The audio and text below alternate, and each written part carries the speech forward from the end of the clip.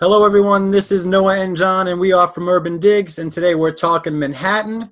And hey, John, again, we've been talking about this phases of this COVID. And again, I think we're going into this next phase. I think we're going into this normalization phase after the destruction phase. And I'm looking at supply; it's around 5,100. I'm looking at pending sale 2,153.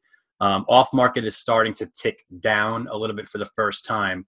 The shutdown order, I just got off the phone with Neil Garfinkel. The shutdown order is right now till May 28th, and it looks like New York. If you look at New York as regions, right? They're going region by region, and New York City, of course, is one of the densest regions. So we're kind of at the end of the line. So there's a pretty good likelihood that the extension is the shutdown order is going to have to get extended probably one more time, maybe two more times. I don't know the duration of those extensions. All I know is that we're going like lockstep, region by region, across New York until we get to New York City, which again is at the end of the line in terms of density. And you gotta get through a number of check marks with each region to keep going. And that's what we have facing ahead of us. Yeah. So, okay. With that said, we got Ellie Johnson from Berkshire Hathaway Home Services here. And we're going to get an executive viewpoint here. John, what do you think? I'm looking forward to it. Ellie, from your vantage point, sitting up high, I imagine you see a little bit of everything in terms of sales, rentals, contracts, off markets. And I hope you can share some good stuff with our audience today. I would love to. Thank you for having me. I really appreciate it. Ellie, get right into it. What do you see from we usually have agents on here. So I know that you like authenticity, and I thought I start with I can only speak, I like to start with my own office's stats. And from March to date, listings is down 26%, pendings are down 20%. And closed sales are down 60%, which is kind of in line with what you see across the board through all the different companies and markets. My office is fairly small in comparison to some of the other competitors. But I must say that I have a mighty amazing team that is completely dedicated, and a phenomenal company that we were ready from the standpoint of technology to really transition into virtual business immediately when all this pandemic started. Oh, that's great. Office stats are always very helpful because, again, you bring agents on and they see what they see in their own little world. And some agents I'm talking to are seeing some, not such a terrible market, and they're doing some deals. Let me ask you, Ellie, from a deal volume perspective, any idea what types of negotiability, or are most of the deals that your office has seen during COVID, are those kind of legacy? They've seen the property before, or do you have some sight unseen deals? And I'm trying to get a sense a combination of both. We had the first few deals that were transaction and close were deals that were pending, of course. But April and May, I have to say, has been deals that have been sight unseen, and anything from very high-end rentals north of $20,000 a month. We have a family coming from New Zealand, and they are doing a 2-year with a 30-year option, and they wire all the funds. And it was just a virtual tour with our agent. We are getting exclusives, and it's really being a good listener and understanding and meeting your clients where they're at, as well as the agents as far as their feel for factor. We have a beautiful new listing in Brooklyn where the sellers were ready to list. They wanted us to list.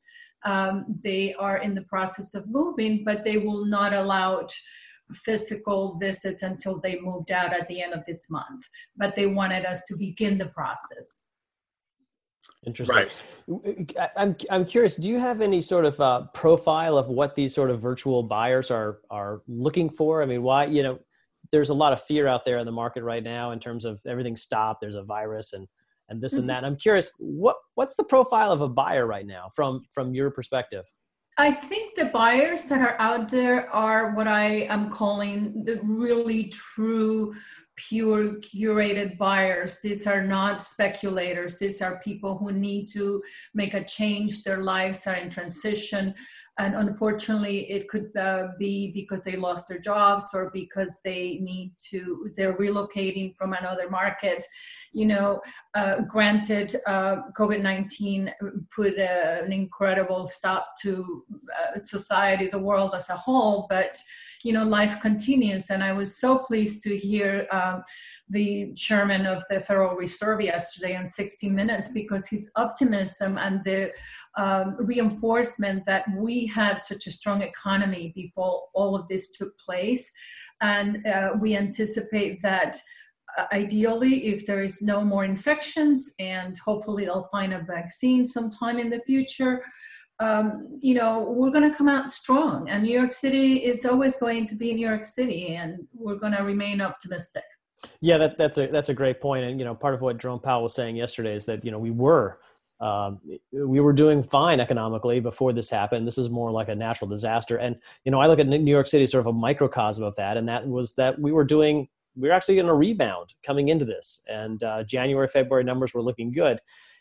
With that said, looking, based on sort of what you're just saying about, looking ahead, how are your sellers taking this, and what are their thoughts right now in terms of how are they pricing, how are they thinking about transacting, and are they looking to push things to the future? Or different companies and different sellers are taking a different approach, which is not uncommon for any circumstances. Transaction in residential real estate is so personal, and there's so many variables to consider. Obviously, we do have this, global disaster that no one could have predicted or predict what the future ahead is. Therefore, there's more pause and more cautions. The normal circumstances are all there, right? Because the question is always, when is the right time to buy? When is the right time to sell? And if you talk to different colleagues at my level across the board in the top firms in New York City, you're going to hear a different story. I was reading Fred Peters' statement on one of the publications that he does a write-up, and he was preparing his sellers for a 7 to 10% price adjustments when they come back into the marketplace. Now, again, that was a broad statement without really getting into price points, because I was talking to Noah of Line last week when you guys invited me to attend, and I was sharing with him that we have experienced multiple offers in some of our products that are just below $1 million. So again, I think that it's certainly, the circumstances are different than everything we have experienced in the past. However, sometimes things that are different are still the same. Hey, Ellie, I don't want to put you on the spot here, but I kind of do want to put you on the spot. It's okay. Let's talk about some of the other contracts that may not have had such an optimistic endpoint. I know there are deals. I tend to think that look, there's so few deals being done, and the market's so illiquid. There basically is no market. I mean, there's a semblance of a market in terms of deal activity. I mean, deal activity is down 80%. So again, if you're a seller and you have to trade and you have to sell, you have limited options in terms of the bids that are there. What are you seeing in terms of contract activity? I know you see a whole bunch. Are you seeing some deals down 10%, some deals down 15%, some deals down 20%? Or are you telling me that most of these deals are happening pretty close to where we were before COVID? Any idea there? Any color? You have different products. And in some of the new contracts that were being negotiated, but they have not gone under contract as of yet, when the beginning of COVID, the majority of those deals went through without any price adjustments, which was terrific. And I think it was the optimism of the people that are purchasing. Mm-hmm. Then you have deals that are just going under contract right now. And it's the $1 million question: where is that sweet point where the seller feels, I'm not giving my property away or selling in a panic, and a buyer saying, am I getting a reasonable product for the amount of money that I'm spending. So it's going to be a broad range of discounts, and it's really, again, right, it's going to be based on product, based on location, based on pricing, and on the need of that end user consumer.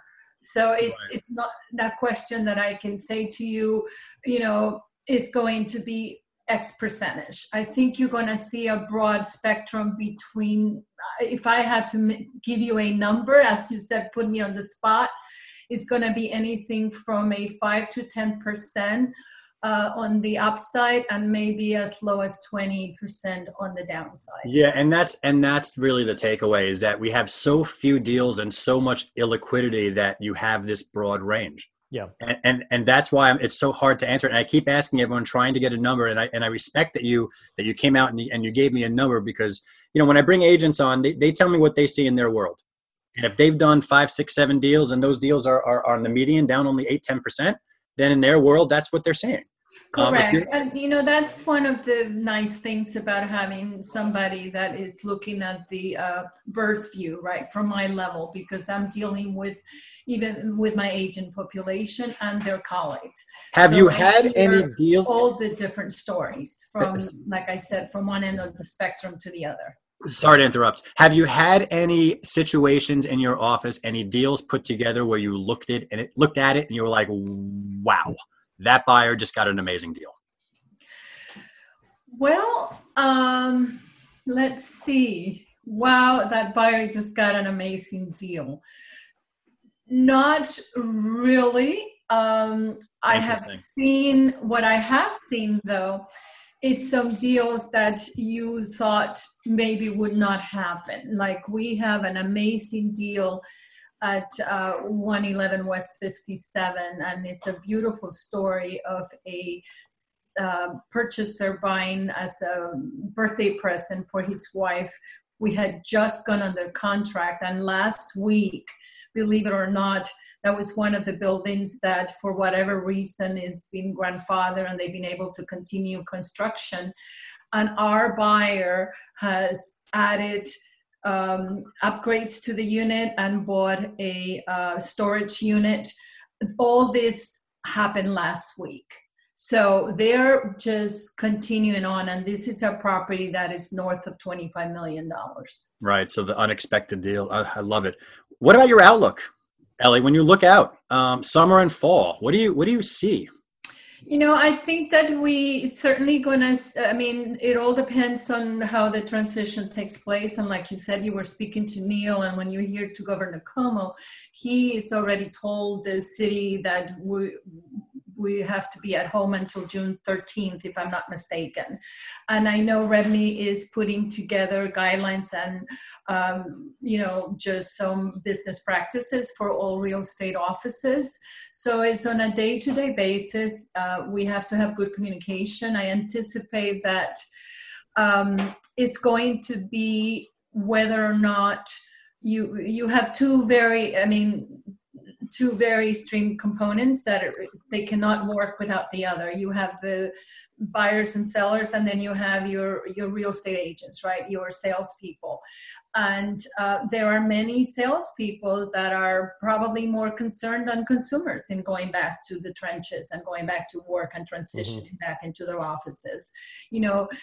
For us who work in high-rise buildings, it's going to be interesting to see how that transition is going to work, because you hear all these comments and rumors like you can only have 2 people on an elevator or whatnot. If that is the case, I'm on the 44th floor of a beautiful high-rise building on Madison Avenue. I'm never going to get to my office. So, right. And I think that people need to be embracing and start discussing the fact that this is the new norm. The message that I give my sales team every week is let's help our clients transition and adapt to this new way of conducting business. Yeah. Because we're not going to be going about our business the way we always have, and it's not going to happen in the summer or in the fall. With regards to business, we are all being optimistic to see, hoping that the fall is going to be a combination of the spring market for us. But if we have to be realistic, it's probably going to be, I think, 18 months before we really know the full impact of all of this. Wow. Yeah. That's interesting, Ellie. And I'm working on a piece right now where I think this is going to be like a reverse checkmark type of price action, meaning that I think we're going to have just a destruction, a quick and swift fall. I don't know what that's going to look like. It'll mark the bottom. It'll be like, all right, just fall right to the bottom. It'll probably take 2 or 3 months. So think about March and April. Think about March and April and May. All those deals that were signed finally come to fruition in July, August, and September. So I guess one of those months will be the bottom. And then I think we're going to kind of bounce back quickly, a quick bounce back, and then just be in this new normal. And I think that bounce back will be maybe a 50% retracement of that fall. I don't know, but it'll be like a reverse checkmark type of look to it. I think we're kind of entering, we have a divergence between sentiment in the field and this lagging sales data, Ellie. So the sales data from COVID is going to show in fall. Right. And at the same token, it's not going to have the accuracy, because when you look at all the different markets that we service, just the communities in our neighborhoods, between the Upper East Side to downtown to Brooklyn to, Queens, it's so diversified. Yeah. And I think one of the biggest things that we are, no one has a crystal ball or has control over, are we, by human nature, right? Are we going to transition back into our workplace and our day-to-day lives, keeping that social distancing that is required not to have another, resurgence of infections? And forget the vaccine. I mean, hopefully it's going to get here when it gets here. But in the interim, again, is how do we navigate an environment where, when you talk to some people I talk to, they're so panic-stricken and scared that they're immobilized. And others, I always look at the glass half full, and that's just my nature. But I have to also be realistic that I'm dealing with people, and there's so many layers of people. So, but it's only going to get better from here, though, because I mean, if you and this is why I think it's going to be a reverse checkmark, is because we had a complete shutdown. So we're in the extreme. We're physically unable to show, and we're at that point right now where weekly deal volume is, for the most part, probably mostly sight unseen deals. Like we've had the residual legacy portions of that's faded. And so deals happening today are probably virtual deals, and they're in the 40s a week, not a lot. And I think, where are you going to go from here? I mean, like, you're seeing the bottom, you're seeing the destruction, you're seeing the no showing. Like, I think once, did you say June 13th? Is that when the new order is lifted? That's what's the new order that was given as of last Friday. Okay, I thought it was May 20th. Okay, so that makes more sense now, and fits in line, I guess, with what Neil was saying. And so that's what I'm thinking. Sometime in June, we probably will get the go ahead.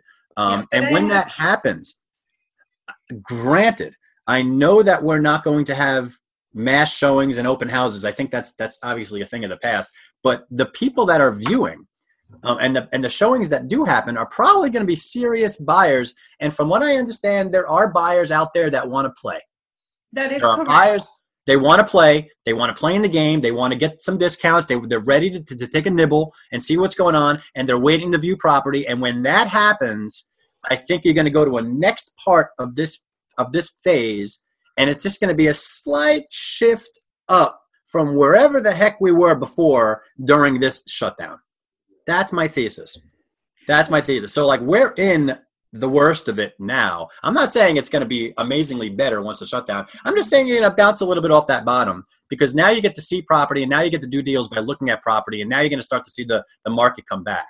But we have to also be cognizant that, like, some of the things that have hindered some of the transactions and sales, or even putting new listings on the marketplace, is that, New York City is so diverse in the type of product that we use. And in some of our buildings, we have zero access to these buildings. You cannot even send a photographer or a videographer or or do a final walkthrough. Some of the delay and some of the closings is because you couldn't get in to do a walkthrough, or some of the listings, especially in the higher end Class A buildings, Upper East Side, Upper West Side co-op buildings.